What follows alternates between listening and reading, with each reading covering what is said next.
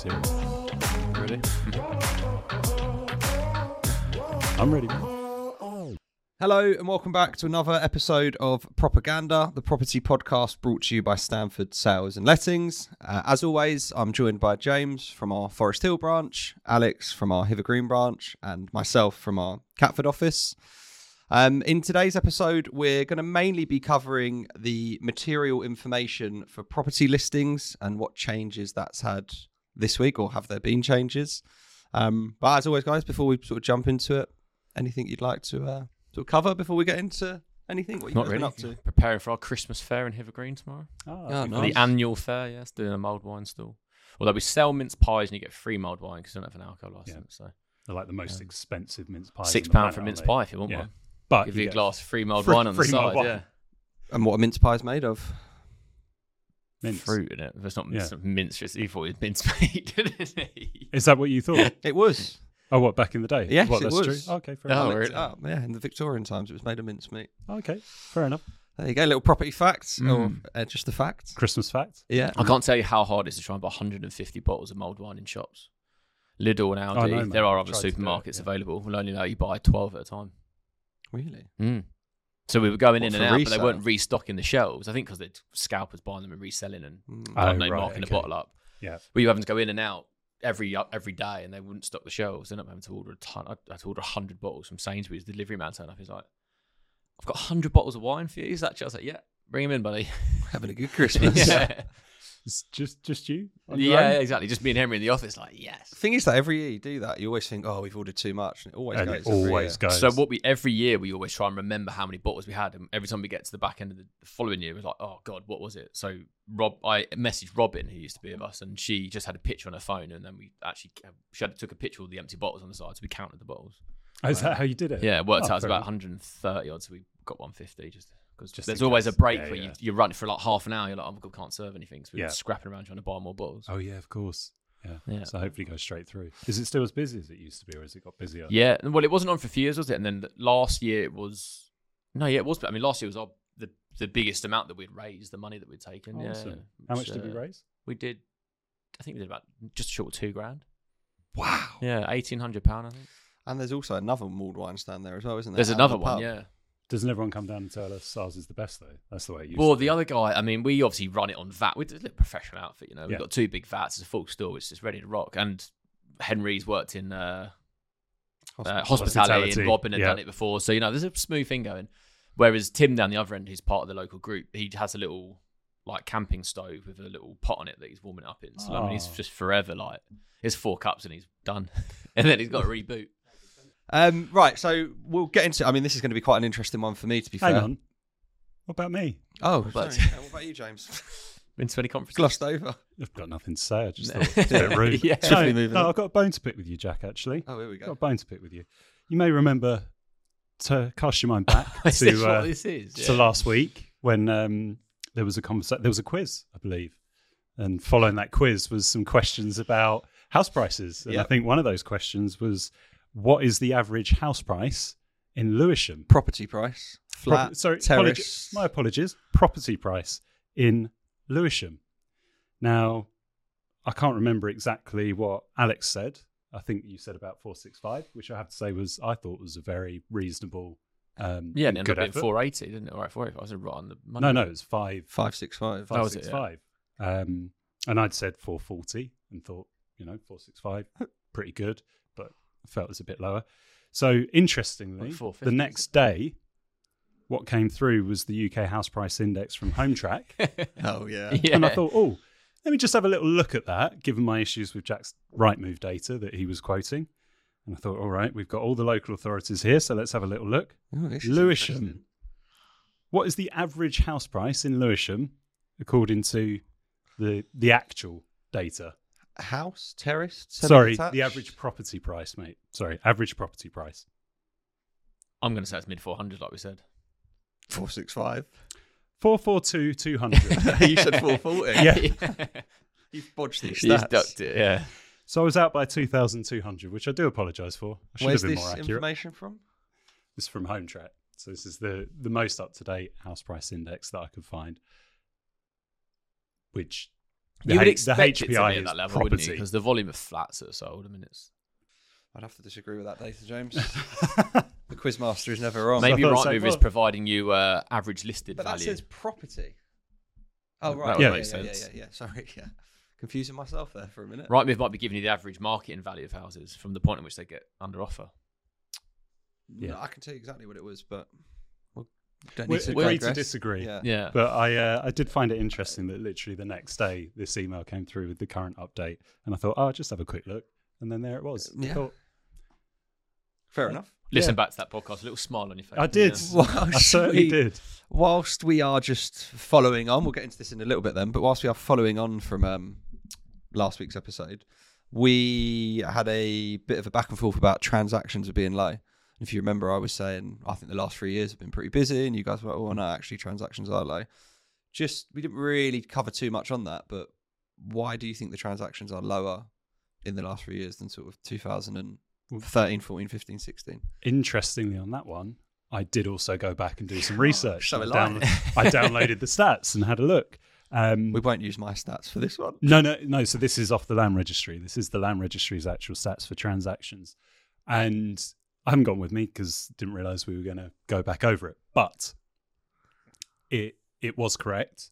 So if you use the 12-month period from January to December, then and you compare that with the preceding periods in sort of 2012, 2013, 14, 15, the number of property transactions are significantly down.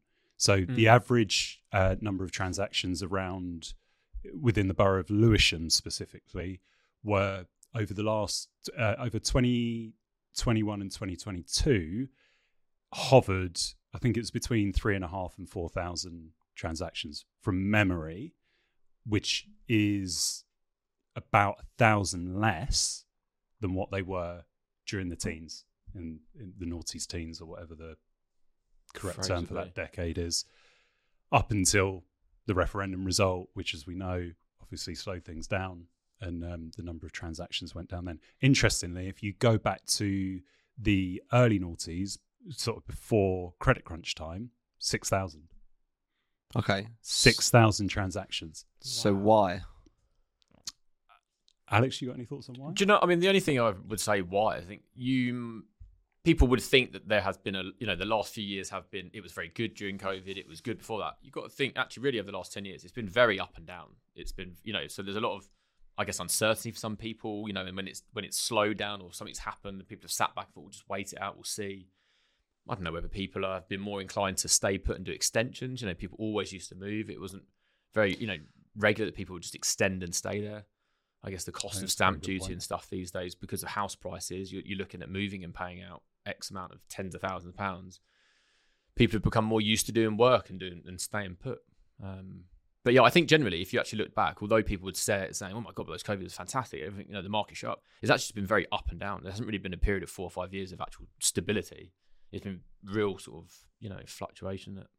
Certainly since 2016. But are you saying that in terms of price or transactions? I'm saying that in terms of the market generally, and ultimately people are affected by what's going on around them. So when the market starts to slow down, people stay put. When the market skyrockets, some people also may think, well, hold on a minute, I'm moving here, I'm going to pay all this money for this house, the stamp duty, everything, and I jump in this pool. I'll just do a loft extension. I'll stay put, we'll bed down, we'll move again in 7 years. And then comes that cycle where people start to live places for longer. Yeah, I think Alex is spot on. I think it's interesting. For me, I had a conversation sort of towards the end of last week with Ben about stamp duty in particular. I was going to say, even last week you were saying about the tax. I think it's such an archaic system.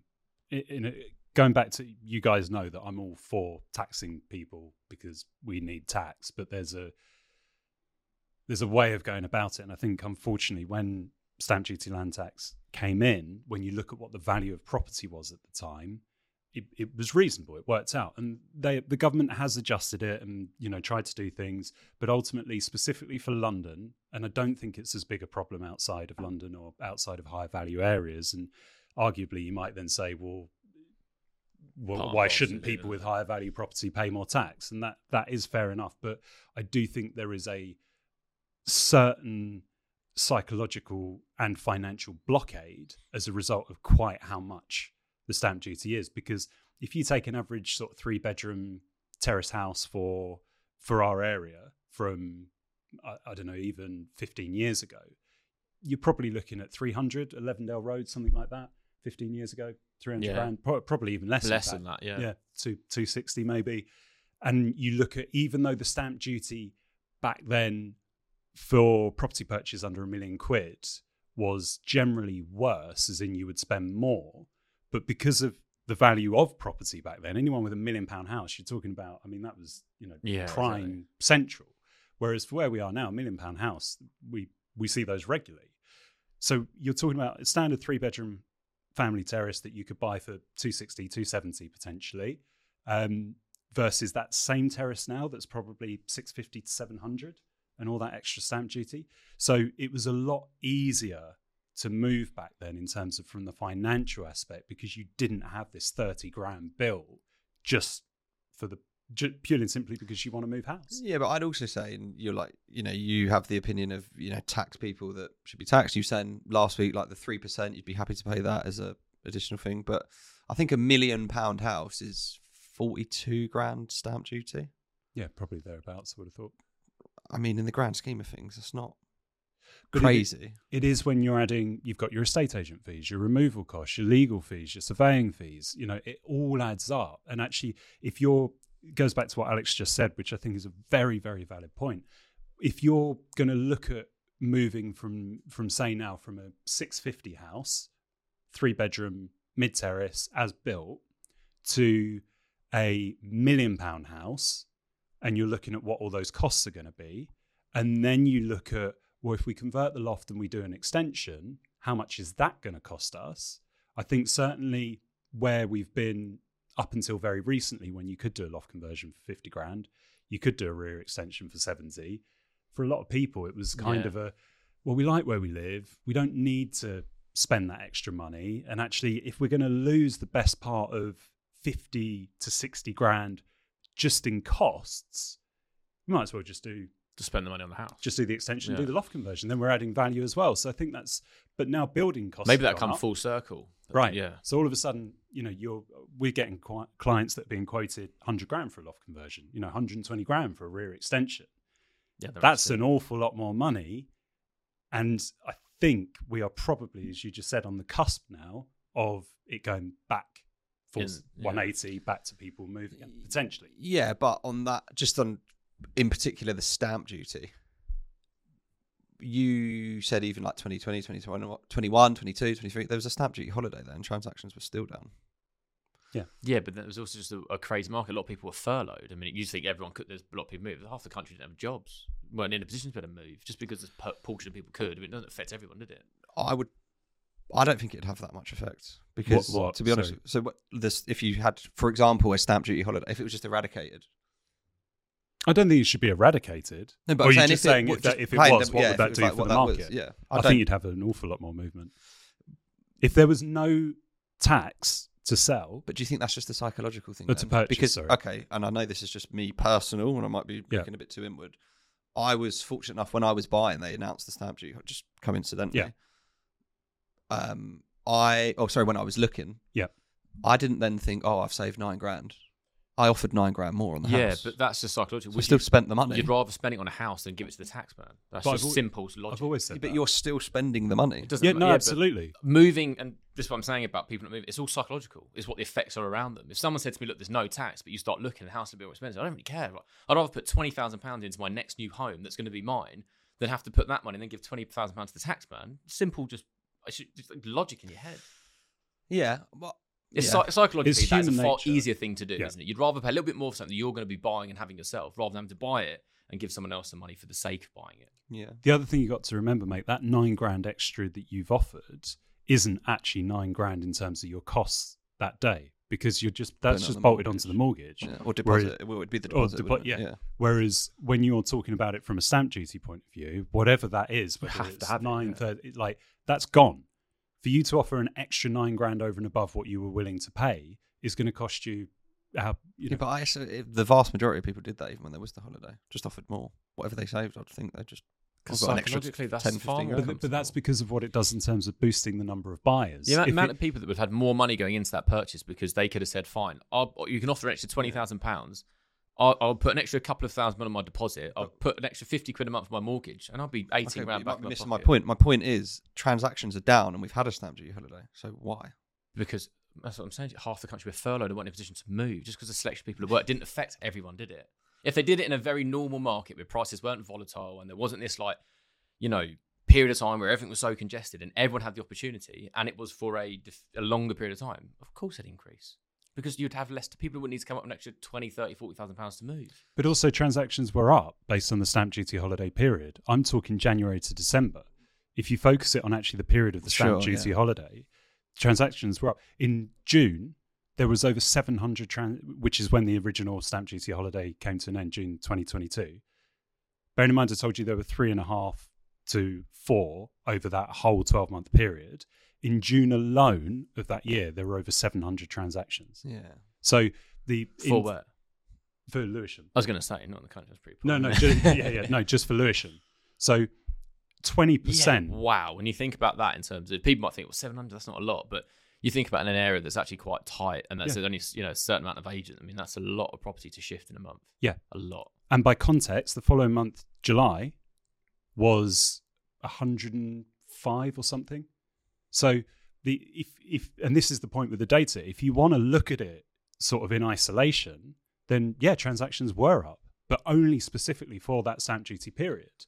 But what I'm talking about and what we were sort of saying last week is that if you're looking at it over a 12-month fair period, then actually transactions are down. And I think one of the blocks is moving costs and specifically the tax implications of it. So do you think moving forward 2024, 25, 26 transactions will get even lesser?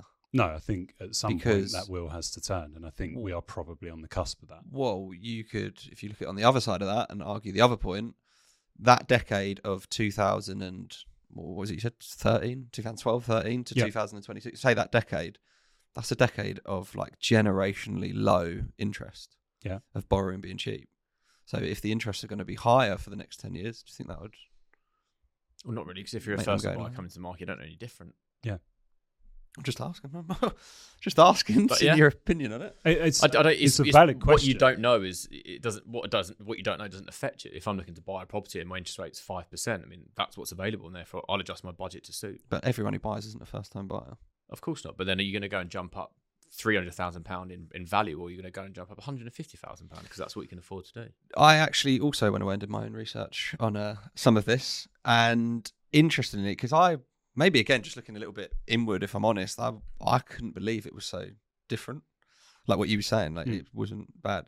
They reckon this year, so this 2023, this is Zoopla, is forecasted that sales will be the lowest since 2012 by the end of the year.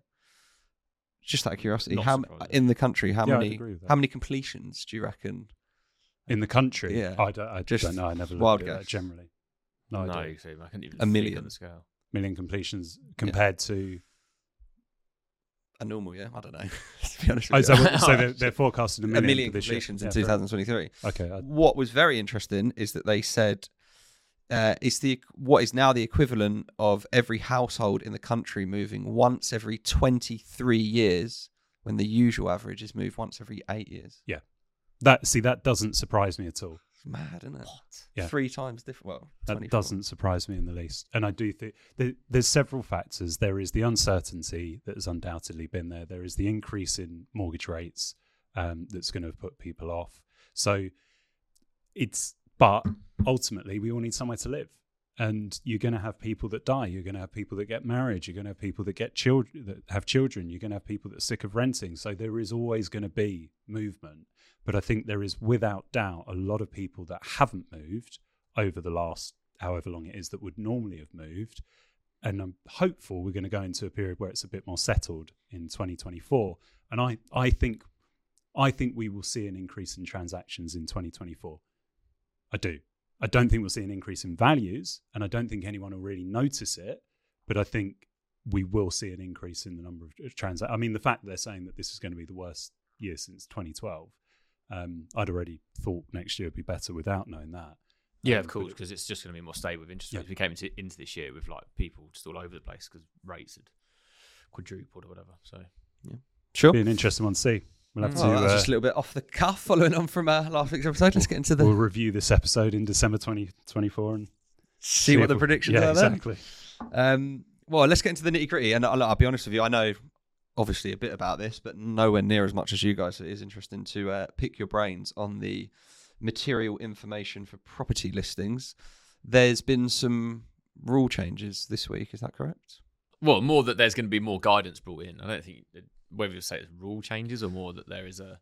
Sorry, just before we jump into it, just for anyone listening who doesn't know, what is what I've just said? Material information for property. What is that? Material information is something that may otherwise affect your decision to purchase something, right? So when we talk in the sense of a house, some people may look at whether a property is leasehold or freehold as a decisive point as to whether they would buy that, what the costs associated to that property might be.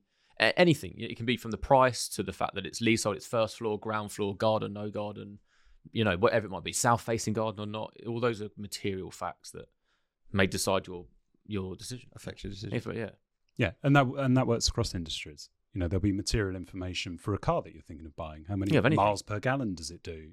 Or how long does the battery last on it? So it's not property specific. It's material information in relation to an actual purchase of goods, which just in this case happens to be a property. And I think it's something that people have been calling out for a very long time. And it's always been around in a sense. There is always information you have to disclose to buyers, but over since last year and then as of yesterday or mid part of this week, end of November, a part B and part C have been added onto the list of what they would denote as being material. And is it legislation? No, it's supplementary to it. So it's all to do. Basically, what you've got is your CPR, which is Consumer Protection Regulations, right? Specifically, you've got the Consumer Protection from Unfair Trading Regulations. So you used to have the Property Misdescriptions Act. That was then replaced with the CPR stuff, but in a very non-specific way. So the problem you've had is for a number of years, yes, you've got your statutory protections under the CPR regulations, but there hasn't been anything specific for this industry. Now, the difficulty is the industry still remains unregulated, and that's another issue that needs addressing. What trading standards are trying to do is make sure that both estate agents and vendors have a responsibility to provide correct information, not just from the point of once a transaction has been agreed, once a sale's been agreed, but from the get-go, when a property comes to market, here is all the information so that a buyer has actually got everything they need in order to make a decision about do they go ahead with that viewing or not. I think that's absolutely fair enough. Yeah, I agree. I think it's a good thing. So is that from the listing of the property? Yes. And so would that have to be factual? So just if you had, for example, I don't know, say an old lady, for example, lived in the property for 40 years, if it was my nan when she was alive, not the most savvy person when it would probably come to things like that. If they don't know that information, then what? Or if they, not deliberately, and I'm sure there's people out there, if they get it wrong. She doesn't know. She thinks she's got a 100-year lease, but she's got 60-year lease. It will obviously come up down the line, but then what's the implications there? So the trading standards are mainly aimed at estate agents rather than vendors. So the consumer protection regulations are aimed at vendors in terms of their responsibility to provide any information that might be material to a purchaser's decision to proceed. Okay, that's the vendor's side of things. The estate agent side of things is to ensure that they have done their due diligence. So as an estate agent, as long as you are following what the standards require and you are to the best of your abilities, checking to make sure you have all of that information, there isn't anything more that you can do. So that's what they're essentially saying, that you need to do your best as an estate agent to find out as much of this information as you can in advance within reason, so that you can then make a buyer aware of that from the word go. But if someone gives you the wrong information, you can't provide information that you don't have. Right? So if you were to give that information as an agent, you've done your bit to try and extract that. What are your thoughts on listing all of that? So just So part A is what you were just saying. Information that, regardless of outcome, is always considered material for all properties, regardless of location. This information generally involves unavoidable costs that will be incurred by the occupier, regardless of the use of property. So some of the things on there that you got, there's 3 things essentially: tenure, council tax, and the price of the rent. Yeah, there's some. So leasehold, Jeffrey. What's your opinion on those putting things that all in on part the listing? I think absolutely. Why would you not? I mean, at the end of the day, there's no point in telling someone or not disclosing whether it's leasehold or share of freehold. Someone generally is going to ask that of you anyway. So get it up there. That is, a main part. What about if it's an 88-year lease? So this is where, and I have to say, I don't know whether it was last year before, I did a webinar or something. We both did it, didn't we? Yeah. And we were speaking to a lady from Trading Standards, I believe it was, who was doing a seminar on the information. And one of the points was about listing properties and putting what their lease is or what the service charge might be and those sort of bits of information. And the directive from her was that it should be listed because it's a material fact about the property. And the argument from agents was, in putting that up there, a first-time buyer may see that and just completely write the property off. If that is not on there and the buyer decides to come and view the property, really loves the property, has a chance to talk to the agent, they can explain that the lease is this length, but look, we could look to get it extended, or these are the costs, but this is where it's spared. The buyer may say, do you know what? That makes full sense. Thank you very much. Great. And I'll offer them the property. So the argument, I guess, is sometimes too much information. The argument is that they should be told about it, but is it counterproductive? Is it going to stop someone from viewing it when actually they may otherwise fall in love with that property and buy it? Because there may be more information. You can't disclose on a right-move listing the ins and outs of a service charge and the differences about the lease and how it gets extended or not. So I fully agree with, obviously, the basic stuff. Of course, it should all be out there. But there is some parts of information I think is far better to discuss and verbally speak to someone about than just putting the wording on something. That's why I asked the question, to be fair. That's what I'd think the same thing. I think with leasehold in particular, it's a big 100%. one. How does someone... We've had 3 this year that have lower leases that are being extended. Yeah, but you can put that.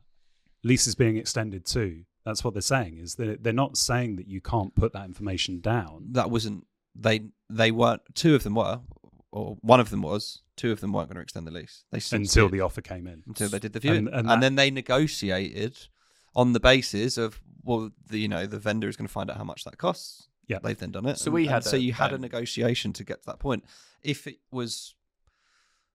Yeah. So we trialled it in a sense. So last year when they first brought out Part A and started to bring in this directive of what you should list, it was said at the time about you need to then go and put on your the tenure, the length of the lease, service charge, and all this information. So we followed that and started doing that. We then noticed that a bunch of agents weren't doing it, and so I checked, read the sort of the wording of it, which it said it wasn't mandatory. They were trying to make it, but otherwise a good practice. So we took it back off.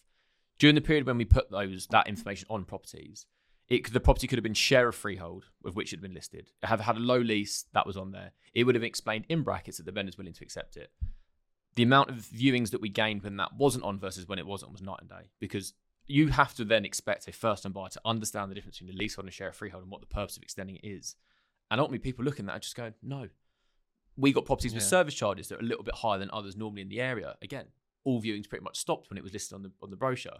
Take it off, verbally discuss it with someone, show them where the caretaker is and all the amenities in the building. All of a sudden, loads of viewings and the flats are selling. So, at the end of the day, it's almost like you're stopping a buyer from also having the opportunity of seeing something they may otherwise purchase by giving too much. I understand the premise in doing it, but I think there's a line. I think it's very difficult. I think I agree with what both you guys are saying, but I also understand it from the other side, which is actually the information should be there in order to make the decision. I think the problem is, Alex hit the nail on the head with one of them, which is nobody's doing it. No, nobody is. Yeah. It's doing Part A, which has been out since the spring of last year. I think. 22. Was it June 22 it came in? So summer of last year. So we are 18 months on and nobody is doing it. Now, B and C have just come in, which is more complex than Part A is simple. Yeah. Part A is tenure, is council tax, is property price, and deposits and stuff on service charge, ground rent details. Simple, easy, basic information. And the majority of agents out there aren't actually even doing that still. So the problem is this is all really great and very sensible on the surface, but it's not being policed. And part of the problem with it not being policed is the industry remains unregulated. So until they actually sort out the mess that is our industry, I think you're either going to have the agents that listen to this and try and do it properly and then come unstuck because it's not consistent across the industry, or you're going to have the ones that continue just going, well, we'll just put the price, one sentence description, a load of photos, and wait for the phones to ring. I do think that it will, over time, become better. I think there's going to be a period of sort of settling in. So if they do enforce it, and if it comes out publicly that agents are being fined for not doing that, I think that would be a very good thing, because it'll ensure that actually everybody starts doing it. But I think over time what will happen is there will become more of an understanding. I think initially there'll be a knee-jerk reaction where it's like, oh my God, what does all this mean? It's too much. But I think it will become the norm once everybody is doing it. And I think it forces agents actually to be better and go back to speaking to their buyers, go back to chatting with people every couple of weeks. How's it going? Have you seen this one? Oh yeah, I saw it, but I ruled it out because the service charge is $2,500 a year. Well, before you do that, let me just explain to you what you get for that $2,500 a year. So I do think there is an opportunity for good agents to actually benefit from it, but it only works if everybody is doing it. Yeah. I will say that any of you still, this information not being on the listing and sort of almost holding it back, any good agent, if you ring them and if a buyer says, what's the service charge ground rent, would be able to tell you immediately, right? Because if we don't have it on the brochure, it's on the notes immediately on the first page of the property. So when a buyer calls up and wants to know, absolutely fine, you can send it across an email, here's all the breakdown. But again, it's just more information. It gives you a chance to engage with the person already. But I do agree with James. If everyone's on an even playing field, then it's easy, isn't it? The good agents will be fine, the bad agents will be bad, and so be it. But at least it's a consistent flow. Yeah. I will say we fell foul of it in a sense, because I was saying to all the vendors when I was doing valuations in a certain block where the service charge is quite high, is that you have to put this out there. Other agents were going, don't be silly, we won't do it for you. Therefore, I'm going to go with these guys because they said they don't have to put it on your broker. And I'm saying, well, hold on a minute, this is what you should be doing. So yeah. At the end of the day, the vendor wants to sell, and they're going to do whatever it takes to try and make that happen, particularly in this kind of, within reason, particularly with this kind of market. I think it will really affect low leases. 100% sales of low leases. But then it's a case of actually what will, as I said, it will go back to being a balanced playing field. So if everybody's got to do the same thing, agents aren't going to go in and go, yeah, don't worry about that. We'll stick it on with its 78-year lease and it'll be absolutely fine. If you're getting your 3 or 4 valuations and every estate agent is saying to you that 78-year lease is going to be a problem for selling. So what we're going to need to do before we even worry about going to market is we're going to need to talk you through the process of extending it. Have you spoken to your freeholder? Do you understand actually what the provisions are for the extension and what the costs are? Because fundamentally, we are not going to get you the best value with 78 years. We're barely even going to get any inquiries, because as soon as people see that on the listing, they're going to go, no, it's not for us. But don't you do that already? Yeah. Yeah, but Alex's point is not every agent's going to do that. So if you've then got another agent who's sitting there saying, don't worry about the 78 years, we'll stick it on, we'll just get on with it. Well, less work, less cost, cool. I'll just do that then. Yeah, it's so true. A lot of people do that as well, don't they? Of course they do. But if you can't do that anymore, which is why I think this is a good thing. I think it's going to be a real pain in the neck for 18 months, 2 years. And then I think it will become the norm. And actually, then I think it will, if anything, aid transactions. Because what is the number one thing most agents would love to avoid? Fall-throughs. Right. Yeah. And this is going to help avoid fall-throughs. Yeah, although some of this stuff, I mean, you look at this Part B. Yeah, so that's what I was going to lead on to. So that's been, so it's February 2022, not June. Okay, February, yeah, it was only part last year. So it was pretty much the entirety of last year. So nearly 2 years. Fair enough. So we've had that. Yeah. Part A. What's changed this week then? Parts B and C have come into effect. Which are? So let me get this. Here we go. Let me get this the right way round. So Part C is the just to I've got it here if do you're it wrong, in still. reverse order. Yeah. Part C is the material information that may or may not affect. So it's things like building safety issues, fire risks, flood Japanese risks. knotweed, flood, that sort of stuff. Part B is material issues that will affect a purchase, which is specifically, go on Alex, I'll let you do this one. It's the stuff that it must be established. So it's stuff like the property type, the property construction. That's it. I mean, electricity, water supply, the heating, broadband, mobile phone signal, parking.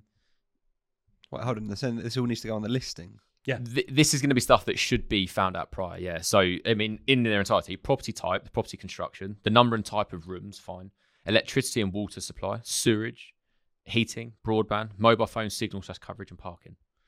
Well, those online agents who only get 220 characters when they list it on Twitter are going to struggle a little bit with that one, aren't they? It's some of the stuff in there you'll know anyway. You know, it's that again. It's going to be second nature to understand the property type, I guess, to an estate agent construction. Crazy. But start listing things like the mobile phone signal, broadband. Also, which carriers? Well, exactly. You know, are you going to walk in there and try and get everyone from every Well, different type of? You know, you're on Orange, I'm on O2, you're on Sky. Let's go in there and check our phone signal. And if we have company mobiles that are all on O2 and nobody uses any other network, I've got to be honest, I've done viewings before and people do check the signal. That's not... no, I mean, I was saying to you earlier, wasn't it? You know, one of the online agents I follow and sort of watch Instagram was sort of saying before a viewing, was saying, no, I think it's worthwhile. But if you work from home, of course, a lot of people do, don't forget to check your signal. People, the old school, walk in, everyone flushes the toilet, turns the shower on, water pressure's great, good. Mm-hmm. Check your phone signal, because we all know from standing in properties trying to get hold of viewings, you think, there's no bloody signal at this place. Like, where's the internet? Let me try and find the internet so I can get on WhatsApp or something. Yep. It is true that I think that is a point. How you cover it from all bases, I don't know, because you'd have to have 5 different, phone providers, wouldn't you, to get a full kind of disclosure on coverage. I mean, these are the things that actually I think should be more a responsibility of a marketing portal to do. So you know how when you log on to Rightmove, it'll have the distance to station, things like that. Great. Yeah, whether it's fibre optic in an area or something like that. Right, yeah. Because that data is actually already there for people to check. So I'm slightly in disagreement, despite the fact I like the sort of charge to get this information out there. I do think there are certain responsibilities that actually you need to accept that estate agents don't need and shouldn't be doing that, because there are some things that actually they're fundamentally aren't really relevant to what they're doing. Their job and expectations, I think, shouldn't be what's the mobile phone signal like there, when you've got the data already there in the field online, and the marketing portals could quite easily pull in that information in terms of local schools, broadband speeds. Yeah. Who's to say that they won't though? Because part of this is about that they are going to so Rightmove, Zoopla, On the Market, Property Power, all the main portals are going to be updated over the next period of time with the new fields that will need to be completed. I guess there is nothing to say that maybe they won't create fields that are automatically generated. You can go on there now and find your distances to the nearest train station. It will differ because it says the crow flies versus what we'll put as the walking distance. Maybe they do. Maybe they do put what the water supplies in the area. I'm assuming that just means whether it's Thames water or not, right? In terms of the district. Presumably, it's also whether it's connected to the mains. You know, we think in London, just about our I guess. bubbles, do you know what I was thinking? Sewage. I don't know if you need to say that, but you might have septic. Yeah, absolutely. If you've got a water treatment plant there and you're not on so the that will mains. differ, but things like internet, phone signal, all those things. I mean, that could be generated from data, as you said, that's already out there. So I guess there's nothing to say that maybe Rightmove or one of the portals won't start to do that. I mean, that's what I would hope, rather than those things being clever, the responsibility of the estate agent. What I can't find on this list actually, what I was reading earlier, another thing on it was saying that they were talking about that you need to be aware of covenants, or restrictions within a lease and easements and such, because obviously that again could affect the way. And the way that you would do that is by trying to encourage vendors to engage with a solicitor as early part of the process as possible, so they could check through those things first before you list the property. But that's a joke in itself. I mean, how often do we deal with solicitors where they'll tell you on the purchase transaction that stipulation within the lease is a problem, but when they're acting for a vendor, they're arguing, no, it's not a problem. Yeah, especially if they were the solicitor when they purchased it. But a number of times we see it. Yeah, I mean, I guess that's going to be a subjective. They're like, just offer an indemnity for it. But actually, when they're on the other side, we won't accept an indemnity for that. We want the lease altered. Like, what? I do think that's crazy, but the more you're talking about it, I thought there was a bit of a nonsense, to be fair. Now, the more you've spoken about it, I can't believe that they don't have it, that the internet speed's there. I'd 100% want to know that. Of course you would, mate. How else are you going to play FIFA? I'd want to know. Right. That's not a bad thing. I can't believe it's not. That definitely isn't on Rightmove already. I can't believe that. It's not. It must be. It's not. So, some of the portals do have extra information. I don't know exactly what they've got, but it's not clearly like on the main thing. You might have to dig through it to find it, but it's some of them do, because they earn money off the back of it as well, don't they? Because they're all referral sort of based, where Yeah. you know, click here to find out your speed, and then it gives you a list of providers, and click here to book it. You know, you get Have you had any 10%. feedback on a property? I suppose it's London, isn't it? So everyone's pretty much got fibre. Have you ever had feedback on a Mate, property? we haven't had I'm not going to buy it because of the internet. SE23 fibre optic has only just arrived with BT. Really? Wow. Only obviously, just 'cause of arrived. the Maybe office, instruction levels are picked This year. up. Yeah, sales might be on the up. We've not been able to get. we've Maybe had the to have a transactions will go dedicated through line. quicker. Yeah. Pick up your emails faster. Have you ever had anyone who said, I'm not going to buy it because of the internet? We had that last year. I I don't didn't say I'm not think- going to buy it, but he was like, when he was offering, what's the... We've got download satellite speeds. internet now, haven't you? Starlink. That Which- was- I don't know. Yeah, if you're in an area where, because that's what we were looking at, putting a basically antenna on the roof to Oh, pick really? up Starlink. Yeah, and then all of a sudden, BT kind of Started sent to out a thing being like, "Oh, you've got fibre optic." About time. That's mad. I did not have that. I know. All right, we digress. But so you are in favour of Look, that? You're I not think- in favour of that? I think What? it is a very good idea for sure. I think, as James says, unless you make it a legislation and it is a blanket approach to everyone, then it's never going to have the effect that you want it to have, because you're going to have agents not doing it, agents trying to do it, and that just gives buyers a complete mishmash anyway. Go on. Sorry. I do think it could help. Weirdly, the whole sort of transaction speed at which they're trying to increase. If you did go to solicitors, though, imagine if a vendor went to a solicitor and had to find out a load of information first, and the buyer had that to hand. You might whittle out 3, 4, 5 weeks worth of solicitors arguing over a covenant or something if it's just there and you can tell them straight away. I quite often look at leases before properties come to market, because of I want to look and see whether there's any rising ground rent clauses, missing rights to support and shelter, you know, all of these things that ultimately cause problems. You know, the fundamentals of a lease, actually, if they aren't there, or they're the ones that have got the problems, it's a lot easier to actually find that out from the word go. Get in front of it. Tell your client you need to do this.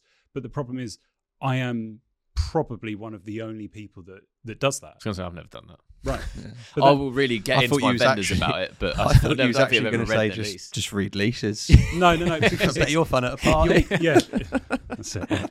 You want to hear my talk on mold and condensation and relative humidity? Jesus. So, but the whole point of it is actually most of the big issues are very easy to identify. You know, can I go into the nitty gritty of a lease? No, I'm not a solicitor, but it's the headline problems just to make sure. And if you know where they are within the lease, it's the same in every lease because of the construct. You can very quickly kind of go, right, that's going to Skim cause a over problem. That's going to cause a problem. That's going to cause a problem. Let's get those sorted. Particularly if you're already talking to them about doing a lease extension anyway, it's the ideal time to then go, right, as part of that, you need to deal with this because this is going to be a problem. Do you not think sometimes, because I've had, not to that extent, but I am very, I'm very keen to discuss leases and lease length with clients, because if they are a problem, I'd rather discuss it at the beginning, right? So on valuation, sometimes I'd even go through it with them. Do you feel that maybe some people may end up being like, do you know what this guy's gone from my lease, the ins and outs, and when someone else is like, don't worry about it, let's just get it on. Do you ever felt that's might have got against But you? I wouldn't do that until they've confirmed they You got want the to go ahead. instruction. Yeah, So I was going to say, that- because I do feel that there's probably been a few conversations with vendors where I've been trying to be as honest as possible Yep. for their best kind of way forward Yep. and in their best interest, and someone else has just been like, don't worry about it, and then they've gone with them. Yeah, it depends. From a valuation point of view, it depends how the Do you conversation take the lease is with going. you when you go to meet Yeah, them? yeah. I've already read Download it. it from the land registry. I've spent £3. Don't worry about it. Don't expect it back. No, I think it depends on how the conversation goes, because I think there are some people that just don't want to hear it, don't understand it, aren't Yeah. interested, and with those, you are, in my opinion, better off trying to give them the best advice you can within what they're actually capable of listening to and taking on board, so that you can then help them afterwards, rather than chewing their ear off about Yeah. it. Other people really want to know and are like, look, if this is going to stop me selling, I want to get this sorted now. Yeah. So I think you've got to judge each client. And to kind of come back to actually this stuff in particular in terms of the trading standards, this is where I think it's so important that actually regulations come in, because an awful lot of the information within that is being requested is going to come down to the experience of the estate agent being able to advise a client accordingly. And with respect to our industry, I don't think there are that many agents that right now could go through that whole list of requirements and tick every box. I don't. And there are some boxes on there that just shouldn't be. I mean, one of the things it says, I think in Part C, is your job as the, not specifically this, but there is an expectation for the agent to know whether or not there's any asbestos used in the construction of the building. Do you guys know how to identify asbestos? No. Do you know what thermoplastic floor tiles are? Popcorn ceiling?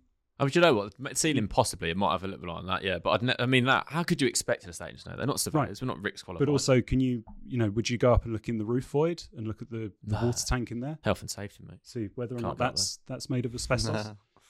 And do you know how you can tell if something's made of asbestos? You can't without laboratory testing. You cannot confirm the presence. I was of actually going to it say, without skim it and send it to a lab. without testing it. So actually, then is the expectation if you think there might be asbestos. Start taking lumps at your client's ceiling. I'll come back to you on the valuation. I need to test this first.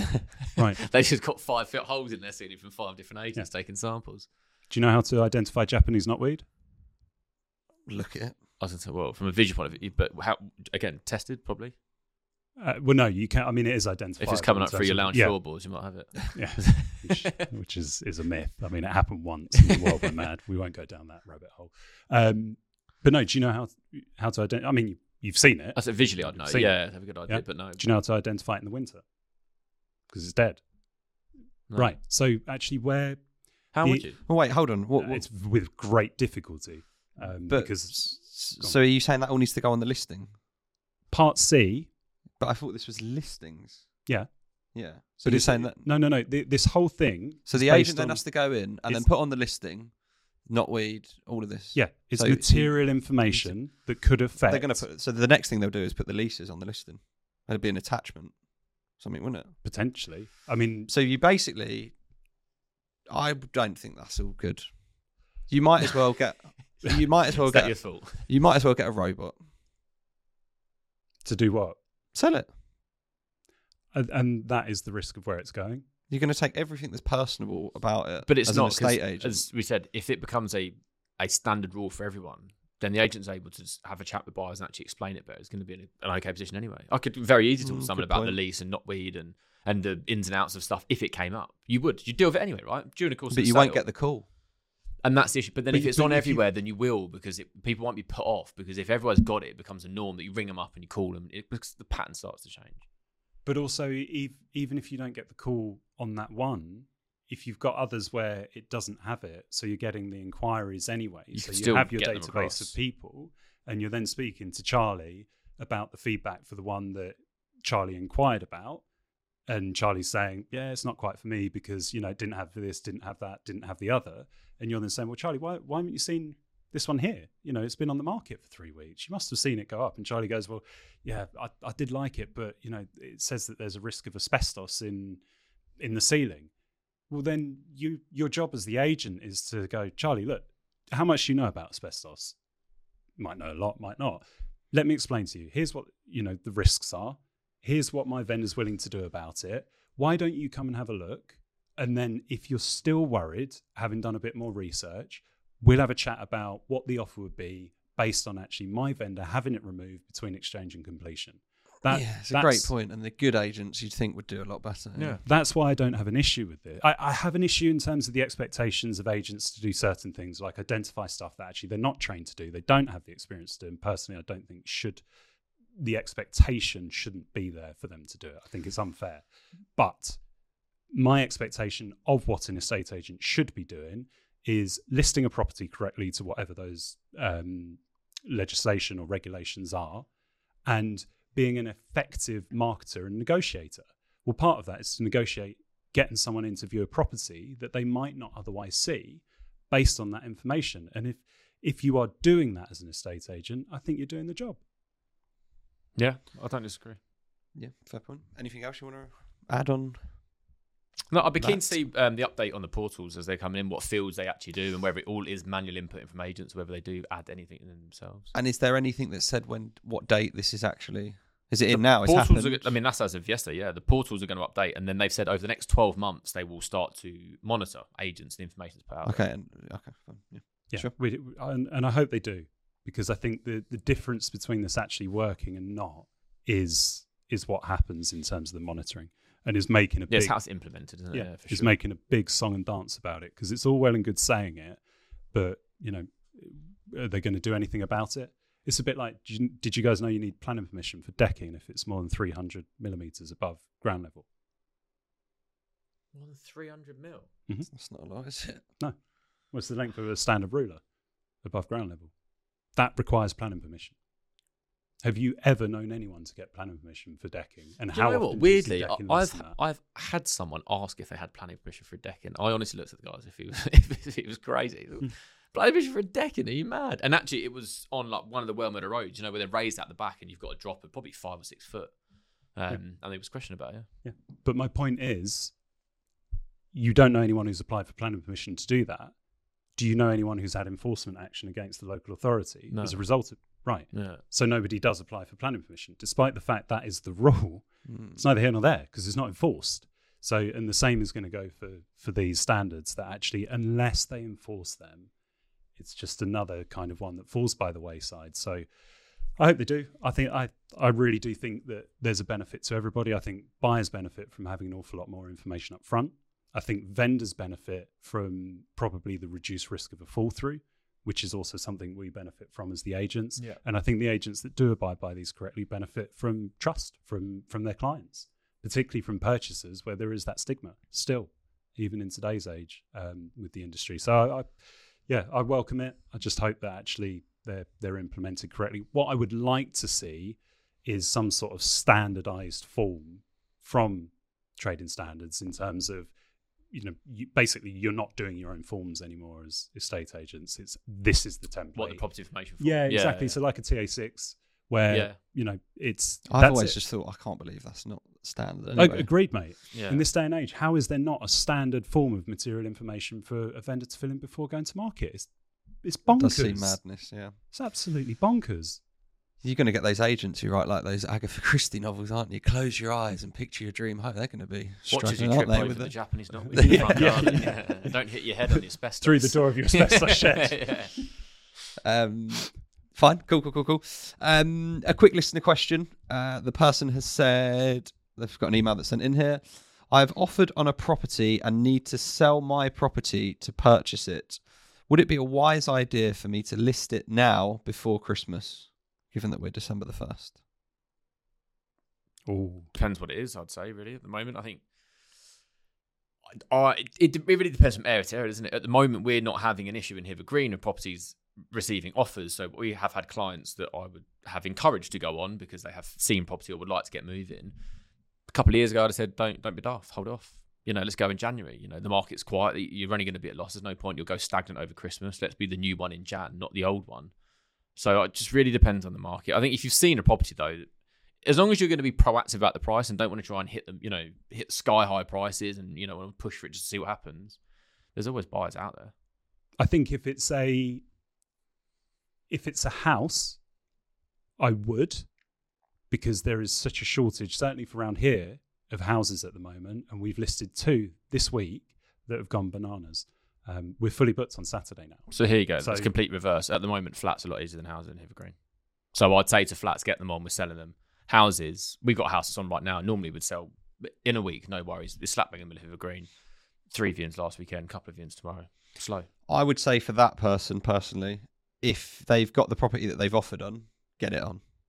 If they keep didn't, the agent and vendor happy on the other side. just get it on. Yeah. If they didn't, personally, I probably wouldn't list it until the new year. But I'd get all of the marketing and I'd get the agent to send it out internally and get it ready. I hate that soft launch, which is a bit off market nonsense if you can thing, with yeah. some views. But get people in, see what you can generate pre-Christmas and then launch it. What I would avoid is beginning of the Jan. nonsense that you get at the end of the year where agents start putting things on Christmas Eve and Boxing Day because Rightmove, clicks are through the roof because everyone's at It's home. nonsense. We had that it's last year. end of year stats for agents, isn't it? They just want stock. But who's around to take a viewing? You? No, because you're at Christmas. Is the agent open? No. So all of a sudden... Well, to be fair, we're open 27th, 28th, 29th. But most... Does someone want you around their house on the 28th, the day after Boxing Day, when the family's still there, and then with Christmas, trees and stuff? No.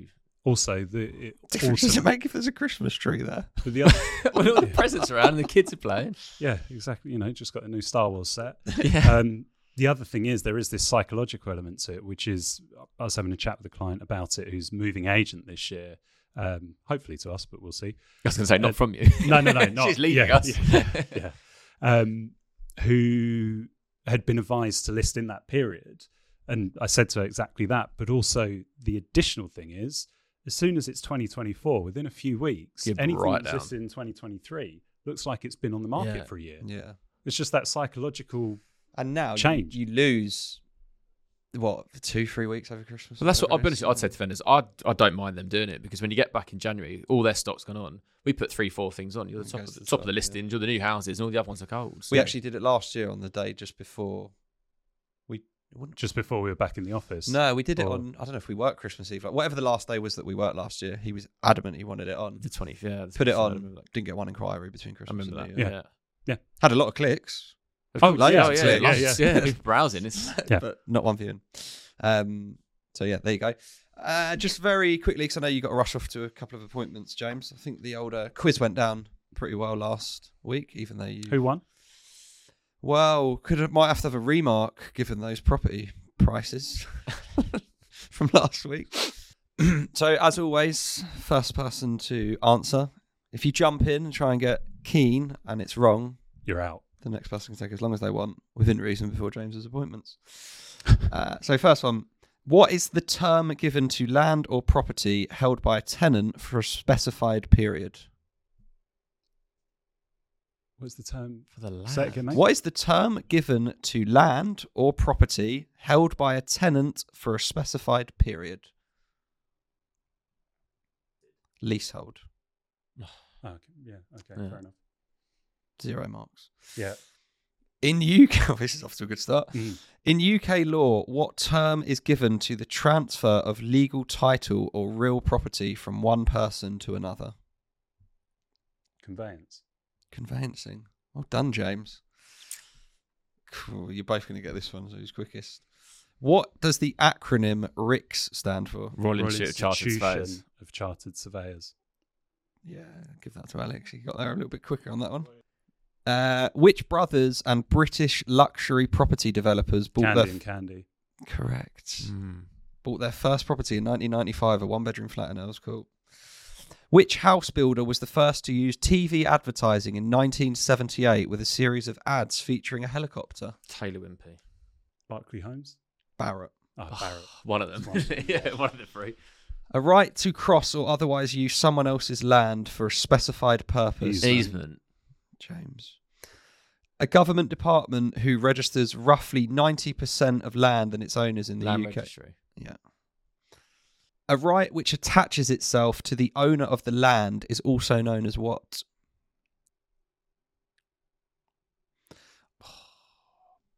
Yeah, I don't know if I'm going to pronounce this one correctly. A personam? Okay, fair enough. P-E-R-S-O-N-A-M. Personal. Yeah. Personam. Personam. Don't know, yeah. Yeah. That's new to me, mate. Yeah. Yeah, to be fair. Well, that concludes the quiz and the podcast, which is interesting. Felt like a fairly long one today. I don't know. Just over an hour. Might be wrong. Don't worry, mate. When I've edited all the rubbish Half out, an it'll be hour. 15 minutes long. But as always, thanks for that, guys, and thanks to the Thanks, listeners for joining. Yeah.